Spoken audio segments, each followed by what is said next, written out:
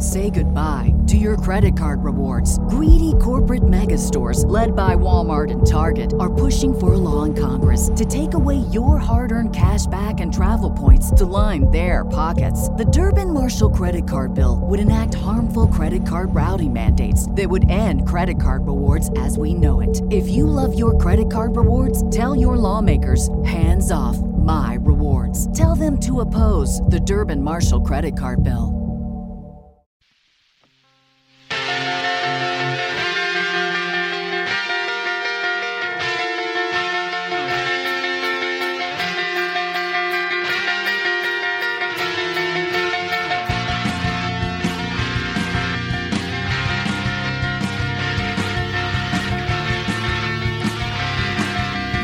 Spurscast, episode 640. My name is Paul Garcia, and I'm your host here on the Spurscast. Today I'll be joined by Project Spurs writer Rocky Garza Jr. In this episode, Rocky and I will look at the Spurs' last two wins and the backup center position. Let's go ahead and jump right into this episode with Rocky. Rocky, how are you doing? Good, Paul. How are you today? I'm doing well. Welcome to the Spurscast. This is your first time here on the Spurscast. So the Spurscast listeners we're introducing a new member from our team at Project Spurs. Rocky's been writing with us for a while. Can you just give the listeners some background info on you, Rocky?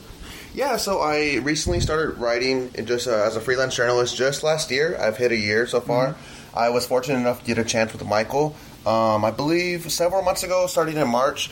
I was kind of nerve-wracking because I had been asking Michael, hitting him up, even though I didn't know who he was. And I'm just fortunate enough to get these opportunities that Project Spurs has presented me, which has allowed me to hop on the podcast today with you. And also be on Sweet Bleed Radio with Rudy Campos, which has been pretty cool and exciting.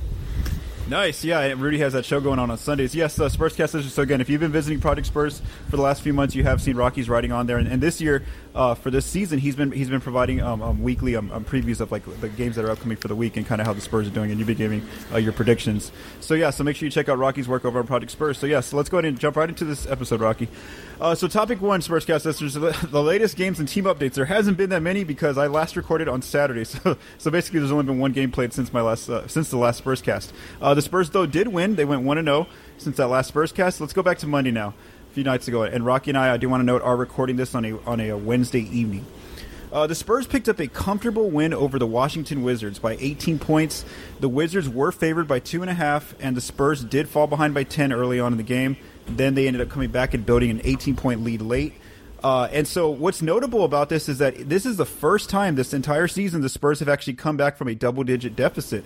They're now 1-12 because I know that's something I mentioned where they were basically winless whenever that happened, and they're now actually 5-1 when holding opponents below 100 points. So it gets to the fact that they have 6 wins and 5 of them have come because they play that lockdown defense has been a big part of them finding some success. And then Derek White in this night against Washington on Monday, he had a season-high 24 points. He scored 12 of his points in the paint, being very aggressive, attacking the Wizards' defense. And then also he's got his three-point shot going for this game, where he made 9 points from three. Even Coach Pop after the game basically said Derek White is back to being the Derek White that the Spurs know. So we'll see now if that goes forward. Rocky, what were your thoughts on this win over the Wizards? Yeah, so I thought Derek White, kind of redeemed himself. He's been getting flack from the whole, I guess, not really the team, but just from fans of how poor his play has been. And the whole workload has really just been on DeJounte, But I'm glad to see Derek White get his confidence back. I as that quote that you saw from Pop, I think they were talking about how Derek was feeling it himself since that foot injury. So you really saw that Derek White attack in that third quarter where he just had one of the best games of his career. So going into the next game against Portland, we have to see that if he's going to carry that confidence, and he should have an advantage coming into this game because there's going to be no Damian Lillard and just only going to be CJ. So we'll have to see what's going to happen. Yeah, for sure. So again, we'll see if that carries forward for Derek. Is something Rocky and I will talk about a little bit. He's actually put together 2 solid games, and we'll see if that's the same going forward. So now some other notes. So basically, how did they do the team since I last recorded? They should have gone 0-1 according to Vegas. They ended up, going 1-0, so they got that win. It's notable. It doesn't sound like much, but it's a 2-game winning streak. Finally, some positives for this team. Again, a 2-game winning streak doesn't sound like much, but right now in this season for the Spurs, that's like a big deal because it is their first winning streak of the season. So right now they are 6th and 13th through 19 games on the season. They're 12th out west, so they did move up since that last episode. They're still 3.5 games out of 10th for that play-in game, and actually Denver's actually fallen to 10th as Rocky and I record this. As far as the lottery odds, well, if the Spurs win games, that means that their pick, later on down the line, does get worse. So right now they have the 6th worst record in the NBA, which gives them a 37% chance at top 4 and then 9% chance at number 1. On offense, they're 21st. They moved up a little bit, and then defense, they're kind of still right there at league average at 15th. Some notes on some players that are injured. Not Coach Pop, but the Spurs did put Doug McDermott and Devin Vassell on the injury report, but as probable. So they've continued to improve, and like Coach Pop said, they're both not going to be out for a long time with these injuries that they're sustaining right now. Rocky, did you have any comments on either the record or just how they're doing? No, I mean, like you said, it's pretty good that they're on a 2-game winning streak. They need all the confidence they can. They're coming into the season. There was a couple questions of who was going to take over the team. You've seen DeJounte have it step up and take that leadership role, but there were still questions on who was going to be the closer and the stud of the team. And some opinions and some fans have seen DeJounte has been the closer so far, but they've just been so inconsistent on closing games, and the record shows for it. They've been in those close games, but it's just them learning how to get over that curve to grow together. So, I mean, 2-game winning streak, it may not seem a lot to NBA casual fan or any other team, but I mean, that's just something that's going to be boosting their confidence and help them get better as they go. For sure, yeah. No, for sure. I agree with you 100% there. Let's move on to our second topic. And again, it's just 2 wins, but you do want to look at some commonalities of what's going on here in these 2 wins. Kind of what are we seeing in some of the data for the Spurs to get these 2 wins? So, offense, it hasn't been much. They're still not scoring a lot. They still have a lot of their same issues. One thing though that I did notice in both wins against Boston and Washington was that they kept their turnovers low. I know that they've been having some, even though they only average about 13 turnovers a night. The fact that they kept it at 10 and 11 turnovers in each of those games was a good sign, because then the defense can't get out and get those points off turnovers. So that's a good sign for the Spurs offensively, is that they've been having better ball security. That's probably also goes back to Derek White playing very well as well. And then defense is really making their mark here. Why they're getting these wins? Like I mentioned, when they play that elite defense, holding a team below 100 points, they're getting 5 of their 6 wins from those nights. So what am I noticing here? They're limiting opponent points from 3. So again, Boston didn't shoot well from the 3-point line, and they didn't take that many attempts. Same thing for Washington. And then, like I mentioned there, both of those teams shot 29% each on that night against the Spurs. So that's one strength for the Spurs in these games. The opponents are struggling to finish in the paint, and this is probably attributed to Jakob Poeltl finally being back. So Jakob's now been in his 5th game since returning to the team off health and safety protocols, and so we see that the opponents, when they get to the rim, they're having a lot of trouble finishing there in the paint. The Spurs have done a great job in these 2 wins of keeping the opponent off the free throw line. Boston and Washington didn't get that many free throw attempts. They've also held both opponents below 100, like I mentioned earlier. They've really done a great job in transition of Boston only had 6 fast break points, and then Washington had 0, which was the best number for the Spurs defense so far this year. And then also the Spurs have done a better job, not just against these 2 teams, but lately in about 5 of the last 6 games, they've done a great job of limiting the amount of threes that are attempted wide open from their opponents. So that's something that I've also seen a decline in the percentage. Did you have any comments there, Rocky, on either the offense or defense in these last 2 games? No, I'm just glad to see the defense is picking up. with Jakob's return, you saw the defense kind of struggle in that around the rim. When Jakob was out. Drew Eubanks is a respectable defender, and you saw that. When they were playing the Wizards, he had pretty good showing off the bench. But Jakob is he's just all around, and you can see that when he's not on the team on the court, he's really affecting the team. So I'm glad to see that Jakob was back, to help the team, but. Everything you said, it's really helping the Spurs, just close out, and it's going to be a factor for them down the stretch. Yeah, and so some other notes that I've noted in these two games is we've already mentioned Jakob being back defensively. Also the fact that like DeJounte, Derek White, and Keldon have been like basically the 3 go-to players on offense here. DeJounte, and again it's only 2 games, so it's a very small sample size. DeJounte's averaging 25.5 points in these last 2 games. Derek White's averaging 20.5, and he's the key player there because he hadn't been averaging those kind of numbers. And then Keldon's been stable as well with averaging 15 points in these last 2 games. So the fact that they have 2 2 players scoring over 20 points, and then plus you got Keldon there at 15. And another note that you really have to give some credit to another player, should I say, is Keita Bates-Diop. I know that whenever I release whenever Coach Pop says who's going to start, since Doug McDermott's been out, a lot of fans get upset. I see in my Twitter mentions because Keita Bates-Diop continues to start. And actually, you got to remember, Keita Bates-Diop is a good defender. He's not a bad defender, and so we're seeing that in some of this data, and why I think that the Spurs are having these nights where they're holding the opponent below 100 points. So when we just look at some initial data, we do see that the Spurs are a plus 15.4 points per 100 per cleaning the glass in 79 possessions with Keita Bates-Diop starting alongside Jakob Poeltl and DeJounte, Derek White, and Keldon Johnson. On offense, the Spurs still have their issues there, 107.6 points per 100, but it's their defense that is playing elite defense whenever Keita's starting. They're holding teams to 92.2 points per 100 on defense. So this is a big difference because, yes, we know that McDermott is the better offensive player compared to Bates-Diop, but Bates-Diop, is by far in all the different stats, deflections, steals, defensive field goal percentage, contested shots, blocks, fouls, defensive rebounds. Bates-Diop just, per 36, Bates-Diop just definitely outplays McDermott in a lot of those different stats. So I think that's something that's a player who's not getting a lot of credit right now is Keita Bates-Diop. And it is going to be interesting once McDermott does get healthy and he returns, if Coach Pop continues with Bates-Diop there because it's a better defensive team with the starting 5, or if he wants to have more so to bring the offense up by providing more spacing with McDermott. Rocky, what are your thoughts on that issue, once McDermott comes back? I think it's a good issue for Coach Pop to have. Obviously Doug McDermott's a better offensive weapon, as you mentioned, and spreads the floor better. But, I think Bates-Diop has earned himself some minutes off the bench. Looking at last game, you saw Thaddeus and Trey Jones were the leading 2 off the bench with 14 and 13 minutes. So it'll be interesting to see, how many minutes Bates-Diop gets from when McDermott comes back.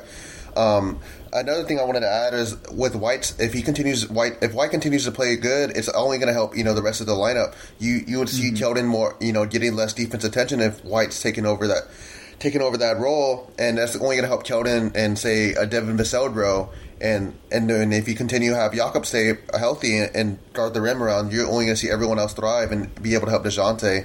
And I think lastly, you speak of DeJounte's really proving to be, as I mentioned, that leader, and he's just walking triple-double as he goes, and he's only going to keep getting better. Some fans thought he was ready to hit his ceiling, but he's proving that he's taking over the whole team. But I personally, when I wrote an article about Bates-Diop last year, I didn't think that he would be coming back to the team, but you see that Bates-Diop is proving that he has earned himself in the rotation, and it should also be interesting if Drew Eubanks gets some minutes taken away from him, or even Jock Lando. But Jock Lando hasn't even seen the floor this year, and it's been kind of strange because that was one of their big acquisitions, and a lot of fans thought, he can shoot. You saw it in the Olympics, but there's no question, I guess, why Pop's not really playing him.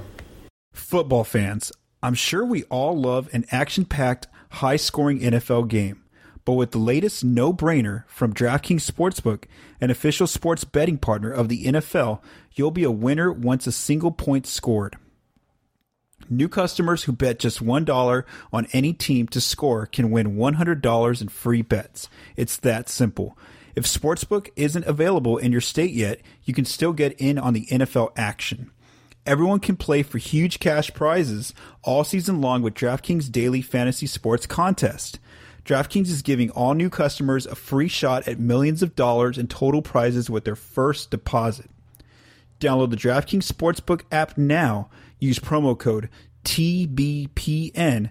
Bet $1 on any team to score and win $100 in free bets.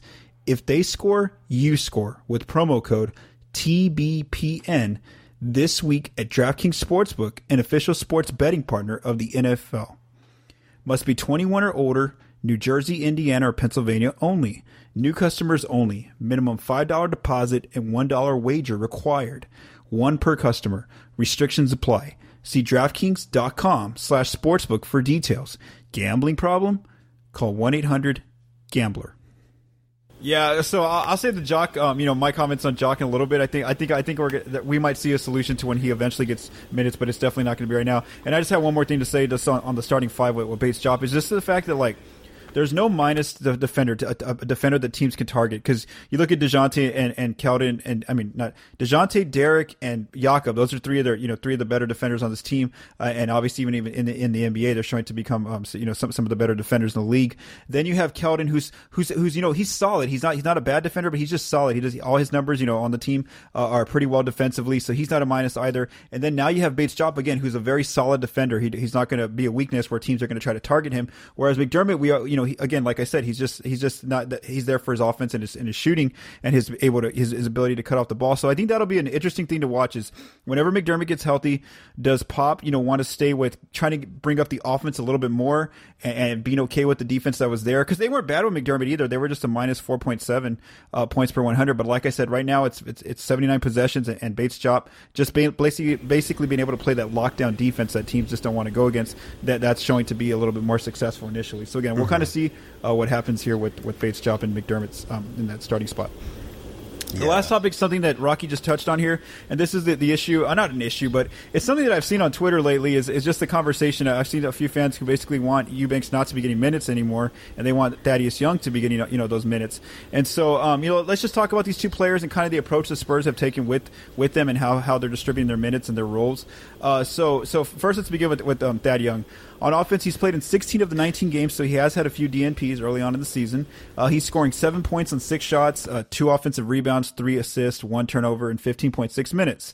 93% of his shots do come from the paint, and he's very efficient on those floaters and hooks, and also on his layups and dunks. So anytime Thad takes a shot, he's taking a good shot from a very efficient area, and he's being an efficient shooter when he's making them. He's already been in 3 crunch time games, so we do see that the coaching staff does trust him a little bit more in crunch time. He's been in 3 of those games.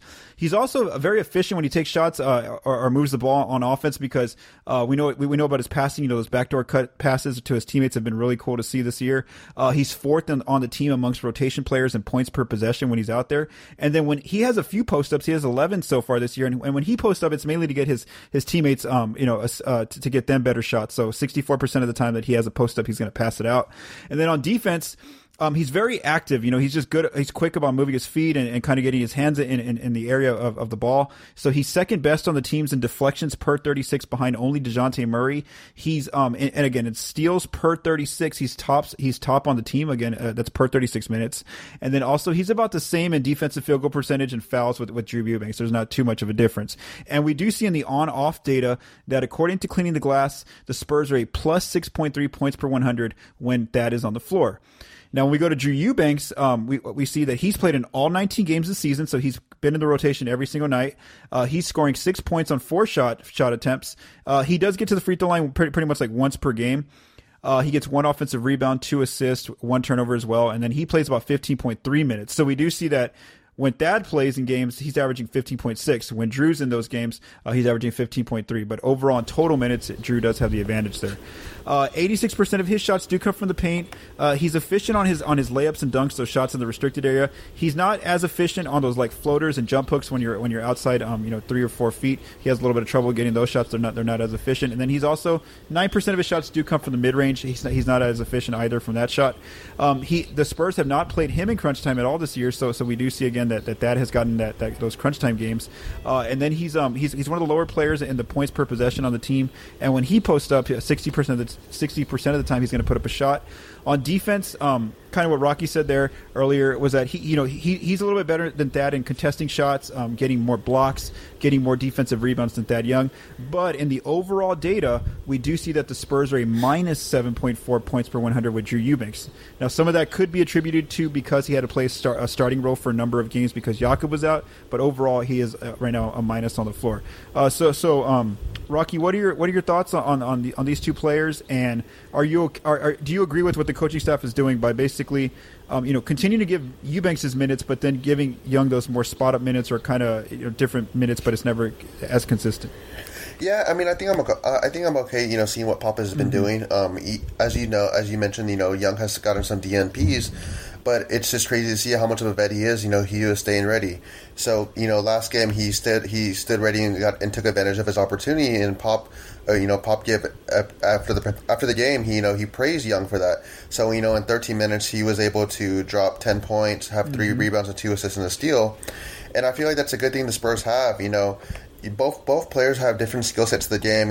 As you said in the stats, Eubanks is a better defender, but it's just going to be interesting to see, with McDermott coming back, with Vassell coming back, who's going to get less minutes. How does Pop really spread those minutes out?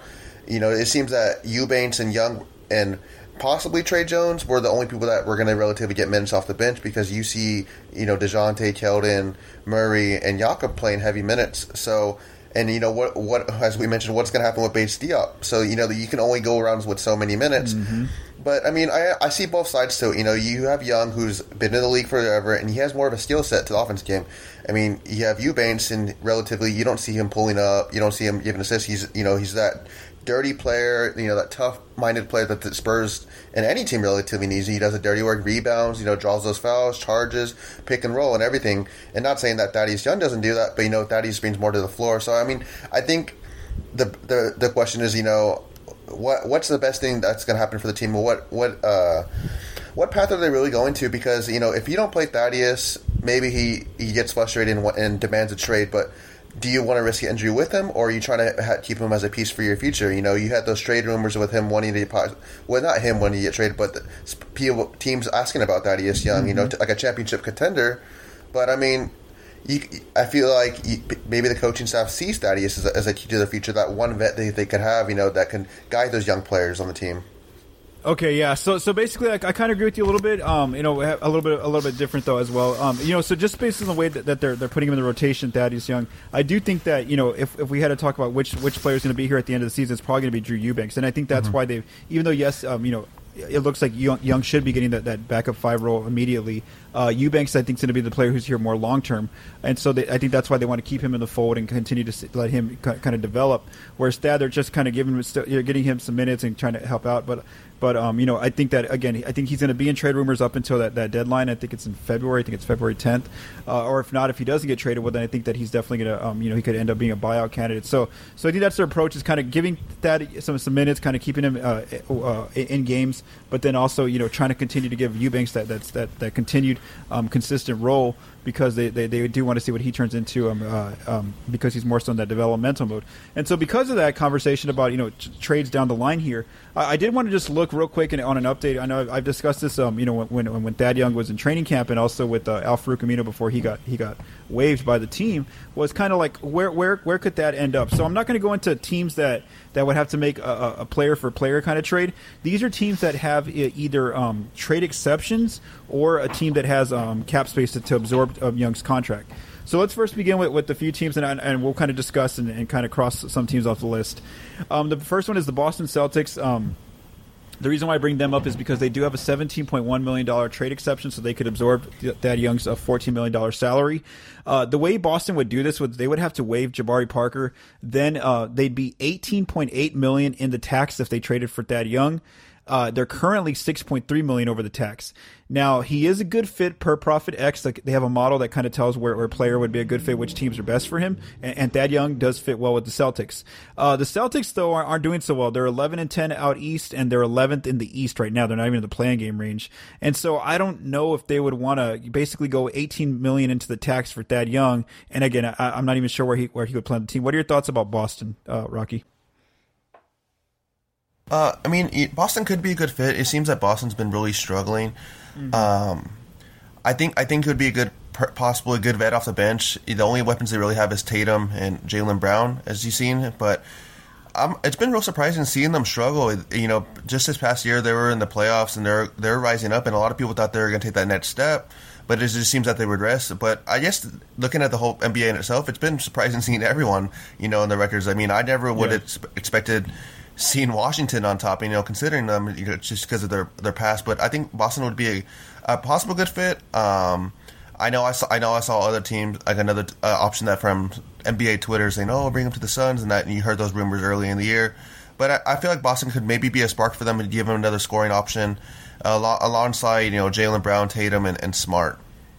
Yeah, so again, we'll see if Boston will want to do that, go into the tax go higher into the tax, more into it to bring in a player like Thad Young. And of course, the reason why I'm talking about these trades is because in these kind of scenarios, the Spurs would probably be just trading him and then getting back some sort of a draft asset, whether it's like a second round pick or something like that in these kind of trades, and they don't have to take back a player. Then we look at another team in this situation. That's the New Orleans Pelicans. Now they can make this work because they also have a big trade exception as well, and they could basically all they have to do is waive one player. It could be somebody like Willie Hernan-Gomez or another player who's on a rookie scale contract. They could waive one player, and then basically they absorb Thad Young into their trade exception, and they'd basically still be safe where they'd be $9.8 million away from the tax. So New Orleans would not be a tax team if they took in Thad Young. The thing is, the Pelicans are kind of like the Spurs, where they're kind of struggling right now. They're 6-17 overall, 14th out west. And again, I don't know if they will want to, bring in Thad Young, where they already have Valanciunas, they already have Zion, who's going to be coming back soon. They have Brandon Ingram. What are your thoughts about New Orleans if they were to be a team that takes in Thad Young?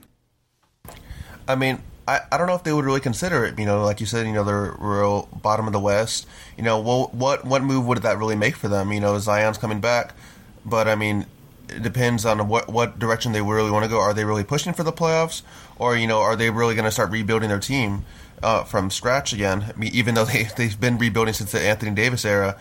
Currently, you have Herbert Jones at power forward on their in their lineup, and their backups are Najee Marshall, and then third, Brandon Ingram. But Brandon Ingram starts at the 2, obviously. But I mean, what does Thaddeus Young bring to that team? Do the Spurs even want to trade? What are they going to be gaining out of the Pelicans? Mm-hmm. I mean, maybe the Pelicans are like, all right, let's do it, and they send a first round pick somehow, and they continue to have poor play, and that's good for the Spurs. We're going to get a really good high pick, but I feel like the Pelicans would be more smarter than that, and I feel like they want to just focus on their young core that they have, but also prepare for the future.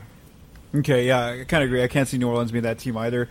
And then the last two teams, I really don't see them making a trade for Thad Young. And this is the OKC Thunder. The way they would do this to bring in Thad Young is they would basically waive a player, so maybe somebody like Vit Krejci, and then they would renounce their trade exceptions. And they're so far under the cap, the salary cap, the OKC, that they can basically just trade for Thad Young. And they'd still be $20.9 million away from under the salary cap. He is a good fit per Profit X, but again, the Thunder we've seen are more so also in that rebuild mode where they're 6-14 right now, 13th out west, and they're basically trying to develop players. So I can't see them being a team that takes Thad Young. And then Orlando, the same thing. Orlando has a big trade exception that they could absorb Thad Young. The way they would bring him in is they'd have to waive somebody, maybe someone like Etuan Moore. They'd be like New Orleans, where they'd be safe away from the tax with Thad Young. They'd be $10.4 million away. But then again, Orlando's the worst team. They're 4-18 in the league, 15th out east, and they're basically trying to stay that way because they can end up with the number 1 overall pick. So, do you have any thoughts on either of those two teams? If or you agree that they probably wouldn't go for Thad Young? No, yeah, I completely agree. I mean, you would have to do something to convince Sam Presti to give up a pick. Sam Presti loves hoarding those picks, and I don't even know what you would have to tell Sam Presti, or you'd have to ask him every single day just to annoy him, hit up his line, hey man, just give me the pick. But I doubt he even considers trading the pick. And then same thing with Orlando. They don't want to win. They're not going to openly come out and say it. But I mean, they have young stars in their team, or not even. Maybe Jalen Suggs turns into a star. But, I mean, they're not going to openly say, let's just start winning. And like I mentioned earlier, or just a little bit, I doubt Thaddeus Young wants to go to one of those teams. It made it seem like in those rumors at the beginning of the season he wants to go to a contender. Or maybe it wasn't even it was just contenders are reaching out to him. So him going from the Spurs, known for their leadership, their pride, their integrity, and one of those top teams in the whole NBA. Even though they're not doing so good, why would you want to leave such a good situation here? Yeah, and so, again, there's more trade possibilities out there. Like you're right, Rocky. Phoenix was one of the teams earlier this offseason who had interest in Young. So did the Cleveland Cavaliers. And the reason why I brought up these 4 teams specifically, though, is because these are the teams, again, that it makes the trade easier, where the Spurs trade Thad Young and they just get the draft asset back. They don't have to take back players. The problem with matching contracts is that the Spurs' roster is already full. So when that happens, when you get into those conversations about saying, oh, let's get 2 players for Thad Young from another team, that gets tough because then the Spurs have to start making decisions as well of who are they going to waive to even make that kind of room. Do they waive Drew Eubanks? Do they waive Keita Bates-Diop? Do they waive Jock Landale. Those kind of situations take place. And so again, just looking first at the trade exceptions teams, those are kind of the ones. Maybe like in January, I start looking at some teams that when you would need to do multiple player trades. So again, that's kind of where I wanted to go with this conversation. And one last thing on this note about Thad Young and Drew Eubanks is that I think this is the reason why Jock Landale's not quite getting the minutes yet, and why Spurs fans might need to be a little bit more patient to see Jock. I think that until we know that Thad Young's gonna be on the team or not long term, we won't know where Landale's minutes are coming from. So basically, what I'm saying here is, like, let's just say they trade him within the next month. If that happens, well, then all of a sudden that backup five behind Eubanks now, that becomes Jock Landale's spot to start getting minutes. All those minutes that Thad Young just left available, and then or let's say that the trade deadline gets here in February, the Spurs don't find a team for him, but they want to buy out Thad Young's contract. That way he can go play with the contender, try to chase a ring. Well, then again, it might take till like February, March, and then they waive him. And then you can see maybe Lando start competing with the Eubanks for those minutes. So again, I think that Jock's situation is going to basically stay kind of the same, where he's just not going to play a lot unless it's like a blowout, or if there's like an injury or something happens, because right now Young and Eubanks are kind of jostling for that backup center position. So that's kind of where I think that his minutes are coming from. Do you agree with that, or do you have a different opinion? No, I mean I completely agree with that, But when Spurs fans hear that, they're going to be super upset, you know how Spurs fans and Spurs Twitter can be. They get super impatient. They want things happening now, and I mean everyone thought that Jock was going to get those minutes. You see him shooting the three, and that's one of their problems the team has. They're so inefficient from the 3-point line, and Doug McDermott coming back is going to help them a lot. But I mean, the only two people that are shooting at a relatively good rate this season has been Doug McDermott and Vassell. None of the rest of the squad has been really shooting such good at a good rate. So people are like, well, maybe Jock can solve the problem. Maybe Bryn Forbes can solve the problem. But just their inconsistent play doesn't really help them. But I mean, Thaddeus is a good player, and I mean, it's just relatively up to Pop on how he really devotes the minutes everywhere, and how he's really going to take this team. What does he give the minutes more to the young guys, and maybe honors Young and say, hey, we're going to trade you and just go through a Young approach, or are we pushing to the playoffs? Who knows what the team's going to do, and I guess Spurs fans just have to be patient of what's going to come. Yeah, no, I agree with that, and you're slowly starting to see as well. Josh Primo starting to get some actual real minutes here, where he's been playing like in second quarters and third quarters, and so but they're also still developing him because they're sending him to like Austin, so like he's not going to be available for that game against Portland because he'll be playing with the Austin Spurs on that night. All right, so before we end this episode, don't forget to visit ProjectSpurs.com, Spurscast listeners. Latest up on the site, we have Colin Reed's back. His latest piece is called "The Spurs Breakout Candidates." Check in on 1 month. 1 month. And so he's basically looking at how Devin Vassell, how Keldon Johnson, and Lonnie Walker IV have been progressing after the first month of the season. And then Benjamin Bornstein's getting ready for the draft here in a few months with his prospect watching series. This one's about Chet Holmgren. So again, right now, because the Spurs are actually doing better, they're having more success. They're getting further away from being in position to draft Chet Holmgren. But it's a long season. There's still so many games left. So if they do end up having a bad season win wise, well then that's going to help them in getting a player like Chet Holmgren. So if you want to read Ben's profile on Chet Holmgren, make sure you check out ProjectSpurs.com. Thanks to Rocky for joining me here on the Spurscast. Also, thanks to Michael De Leon for mixing and producing this episode. From all of us at Project Spurs, stay safe and have a great day.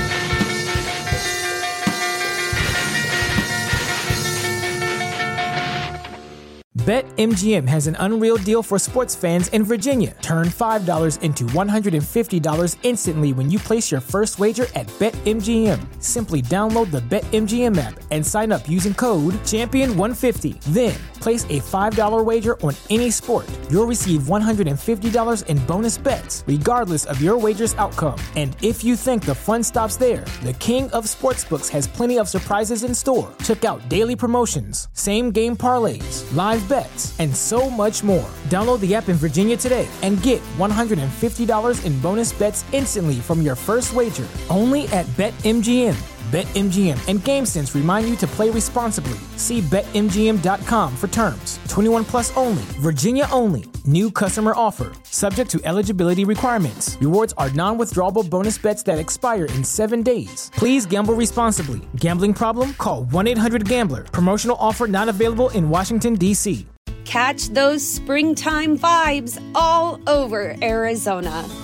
Break out of the winter blues by hitting the water at one of our lake and river parks. Take a hike among the wildflowers. Just make sure to stay on the trails and leave the flowers for the bees. Discover Arizona's best kept secret and visit azstateparks.com/amazing to start your springtime adventure.